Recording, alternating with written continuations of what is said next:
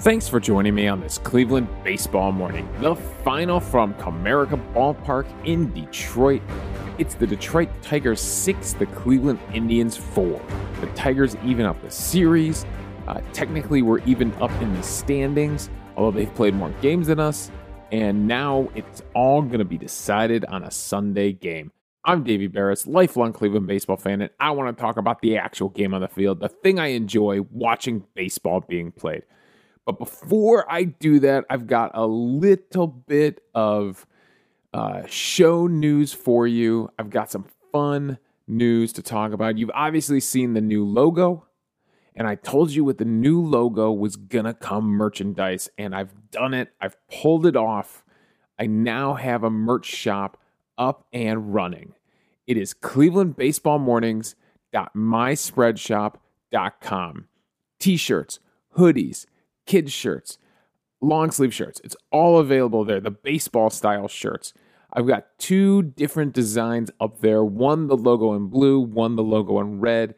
I can't tell you how cool it is to have your own merch out there, merch for your own show out there. So I've already ordered a couple of t-shirts myself.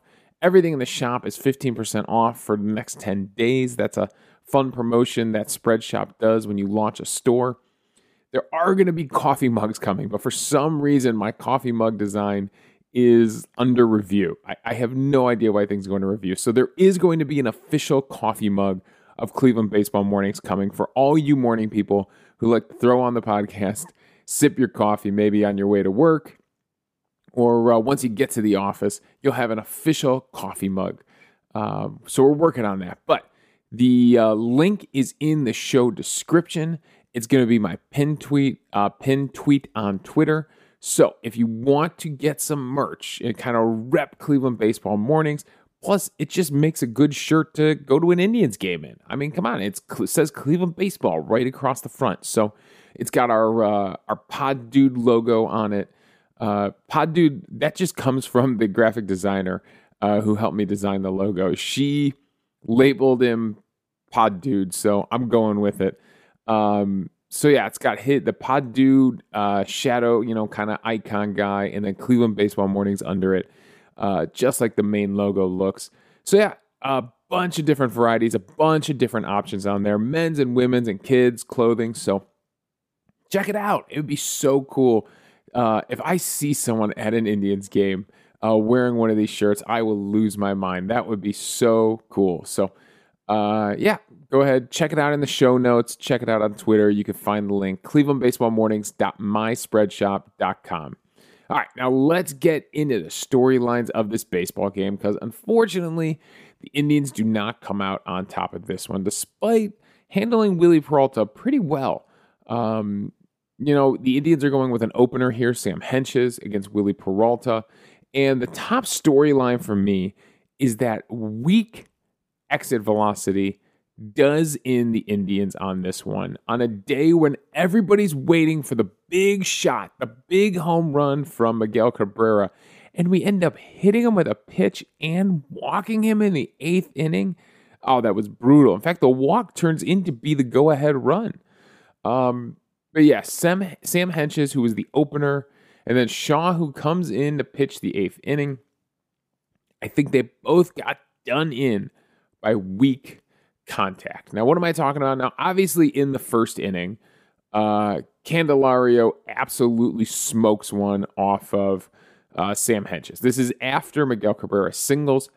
Now, this is after he strikes out Robbie Grossman and strikes out Jonathan Schoop. So let's go to those matchups in the first inning, because honest to God, Hentges did not pitch that bad. He blows away Grossman on 5 pitches, gets him to swing at a high fastball, and blows him away with a 93.8 mile per hour fastball.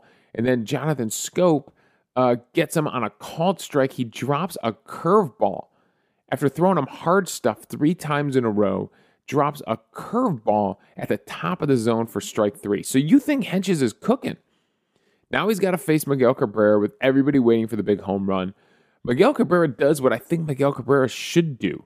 If you're trying to hit that home run every at bat, you are not going to have success. So go up there and just have good plate appearances, and the home run will come. It must be so mentally draining to try to get over this hump and get that 500th home run. So he singles into left field, 104.7 mile per hour exit velocity on the second pitch on a fastball that's right there inside for him. Now, most people could blow away Miguel Cabrera inside with fastballs. He gets ahead of this one. And then Candelario, again, all fastballs. He kind of falls into a rhythm here, and he falls behind Candelario. He doesn't walk anybody. So that's good to see from Hentges. No walks on the day, but he does fall behind Candelario 2-0 here, and that's ultimately what does him in this at-bat. So he starts off with a fastball high, then he misses inside to the switch hitter, and then he throws one basically right down the pipe. This is at belt level, middle of the plate, and he turns and cranks this one, 106.4 mile per hour exit velocity, only 359 feet, but it's enough to clear the wall and go out for a 2-run home run to start the game. So, yes, he got hit absolutely hard there. No doubt about it. But the next time up, it wouldn't be the same situation here. The next time up, in the second inning, he does give up another run. It's back-to-back singles here for Willie Castro and Victor Reyes. I believe Willie Castro also has a stolen base in this sequence here. And the exit velocity on these hits, Willie Castro's single is 68.7 miles per hour. So not a monster hit at all into right field, drops it into right field. He does steal second. And then Victor Reyes would single to right field. Another bloop hit.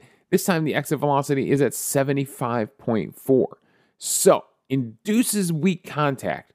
But these guys just got lucky and dropped them in. Just these bloop hits. And I mean, you kind of got to give the hitters credit there, right? To be up there, to be fighting, whatever they fought off, to drop in a base hit like that. I mean, the expected batting averages on these are sky high because it's no man's land. It's no man's land in the outfield there. There's nothing that, the right fielder, Bradley Zimmer, can do about it, you know? They're base hits. What are you going to do? They're getting singled, as we call it in old man softball, singled to death. So, those two weak contacts turn into the third run.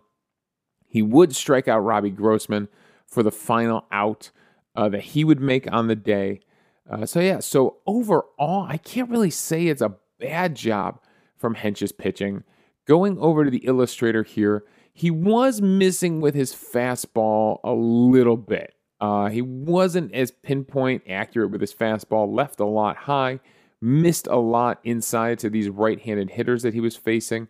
Does a good job with the curveball. Let's go to the player breakdown here. It's only 2 innings, so we're not going to know much, but it's a 40% CSW on the curveball. So that is good to see. 4 called strikes on that one. Didn't get any whiff, but 4 called strikes on that one. So it's probably the curveball is definitely his best pitch on the day. He uses it to get that big strikeout. Let's see what he got his other strikeouts on. If we go over to the results tab, and one was on that high curveball, a high fastball, and then the last one was a curveball also to Robbie Grossman, a high curveball for a called strike on a 1-2 count. That would be his last hitter he would face. Obviously, the 2 hits in the first inning came off four-seam fastballs. The Victor Reyes hit was a slider, and the Willie Castro one was a curveball that was down. Both those pitches were down. Willie Castro's was out of the zone under the knees, and he went down and blooped that one out into right field on a 2-2 count. He was protecting on a 2-2 count. Victor Reyes was on an 0-2 count. So he's also protecting, and they end up with bloop singles that turn into runs. So not a terrible day from Hentges. Shaw, same thing in the 8th inning. He kind of gets blooped to death here. After he walks Miguel Cabrera to lead off the inning, he ends up giving up on a cutter down the middle. He ends up giving a 74.1 broken bat single up the middle to Jeimer Candelario. Then Ronaldo Nunez does hit the ball hard. He smokes one up the middle at 104.9 mile per hour exit velocity. Guess where it's located? cutter right down the middle. And then finally, the hit that ends up driving in the run would be Eric Haas, who takes it off the handle, a cutter up and in. The exit velocity is 60.8 mile per hour exit velocity because it is just off the handle of the bat and just bloops its way past the infielders and drops into left center field. It was hit so slow, it brings in 2 runs. So once again, it's the slow ones. Normally we talk about, limiting exit velocity and stuff like that is a good thing. This time it kills the Indians. It turns into 3 runs against the Indians, and ultimately the go-ahead runs come in on weak exit velocity. So that's a tough day for Indians pitchers where we ran a lot of guys out there, and ultimately Bryan Shaw blows the game. I mean, this guy is always in there. And guess what? 17 cutters, 2 sliders, and 1 curveball. What happened to the guy that used to throw other pitches? I mean, Bryan Shaw, it feels like he's completely given up on any pitch that isn't the cutter. And I don't remember that from the beginning of the season. When he came out of spring training, I thought one of the fun things was that he was changing and evolving as a pitcher. And that does not seem to be the case now. Going back to a random game from April, actually that first home series against Detroit on the Friday night game, Shaw gets in, pitches a lot, throws a lot of pitches in this one, actually ends up giving up a home run and a walk in this one, but strikes out 2 in an Indians win. No, I guess he's always been doing this all season. 19 cutters, 1 curveball, and 1 slider. So he has been doing this all season. Going over to his Baseball Savant page and going over to his StatCast page, he's thrown that cutter 771 times. The slider 107, the curveball 48, the changeup 41, and the four-seam fastball 5 times. He just keeps throwing that cutter. And the righties, lefties, doesn't matter. The righties, he throws the slider to. He does not throw that slider to lefties. Only 6 times to a lefties as opposed to 101 times to righties. He'll throw the curveball and the changeup to lefties, not to righties.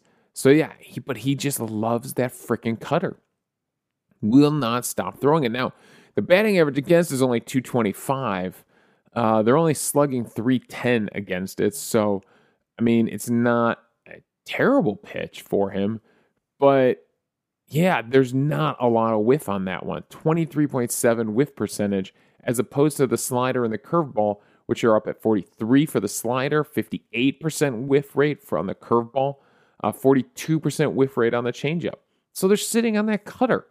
He's got to mix in those other pitches. He'd be so much more effective if Shaw would just mix in those other freaking pitches. Instead, all 3 of those hits off him were all on cutters. So Alex Young comes in and cleans up his mess, but the damage is done, and the Indians' offense gets shut down 1-2-3 in the 9th inning. So the Tigers fans do not get to see a Miguel Cabrera home run, but they do get a Tigers win. Now let's talk about the other storyline here is that the Indians' offense actually climbed back into a game. After being in a hole, they come back and they end up tying it by the 7th inning.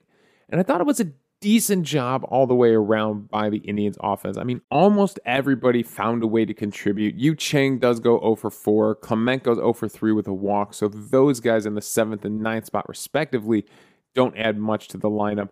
But everybody else found a way to contribute, right? Straw was on base twice with a double and a walk. He scores a run.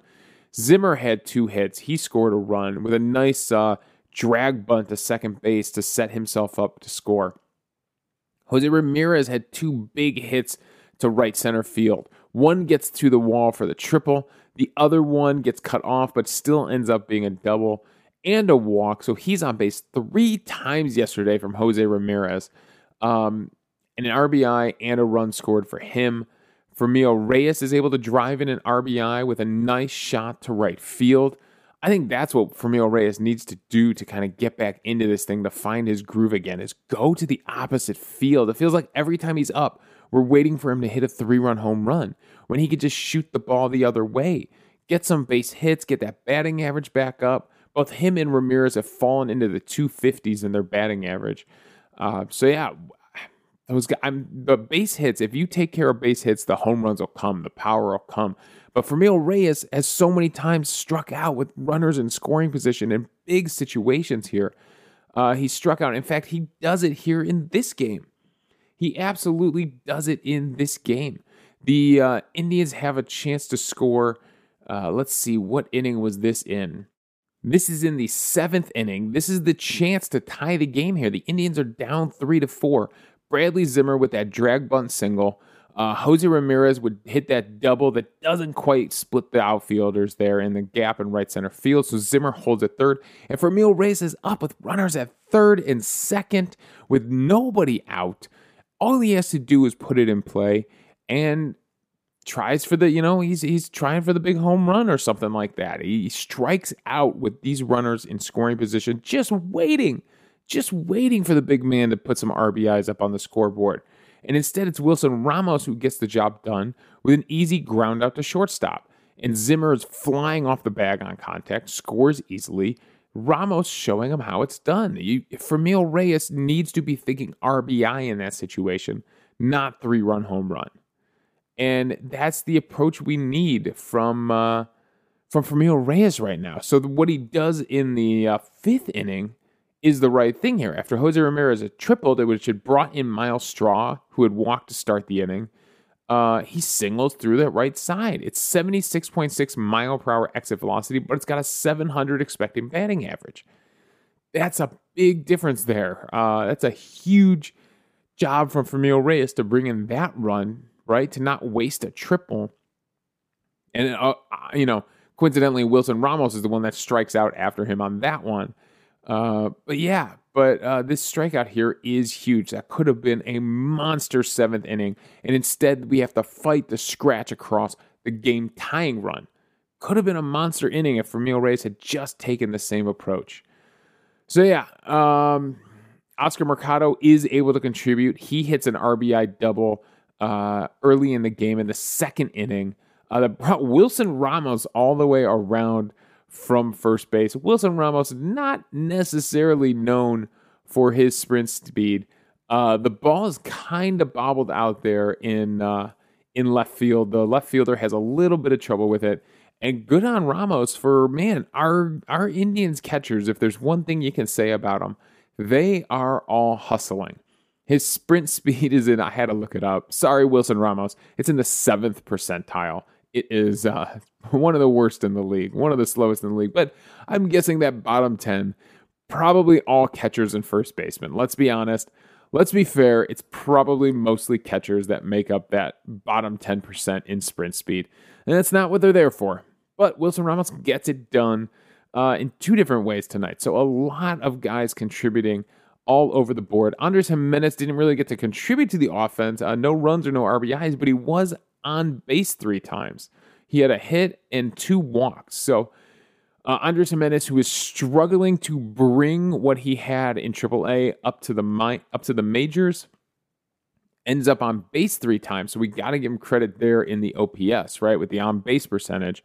In fact, I pulled it up just to see how Andres Gimenez has done since coming back to the team. And for the month of August, since he's been back, he's had 19 plate appearances, only 2 hits. He's hitting 133 since coming back with a 396 OPS. Now, this is a guy for the month of August down at AAA who was hitting 375 with a 974 OPS. So he was smoking the ball for the month of August in 17 plate appearances down there in AAA. It did not translate, however, since he's been called up, that, he did not stay that hot. Now, what I will give him credit for, Andres Gimenez, and we're going to keep an eye on Andres Gimenez for the rest of the season, because obviously it plays a major factor in what happens with the middle infield next year. But what I can say is since he's been called back, he's walked 3 times and only struck out once. That's a good sign. Before going down for April and May, he had only walked 3 times and he had struck out 25 times. That's a tough ratio right there. But he's already equaled the amount of walks he had over 2 months here, over 85 plate appearances.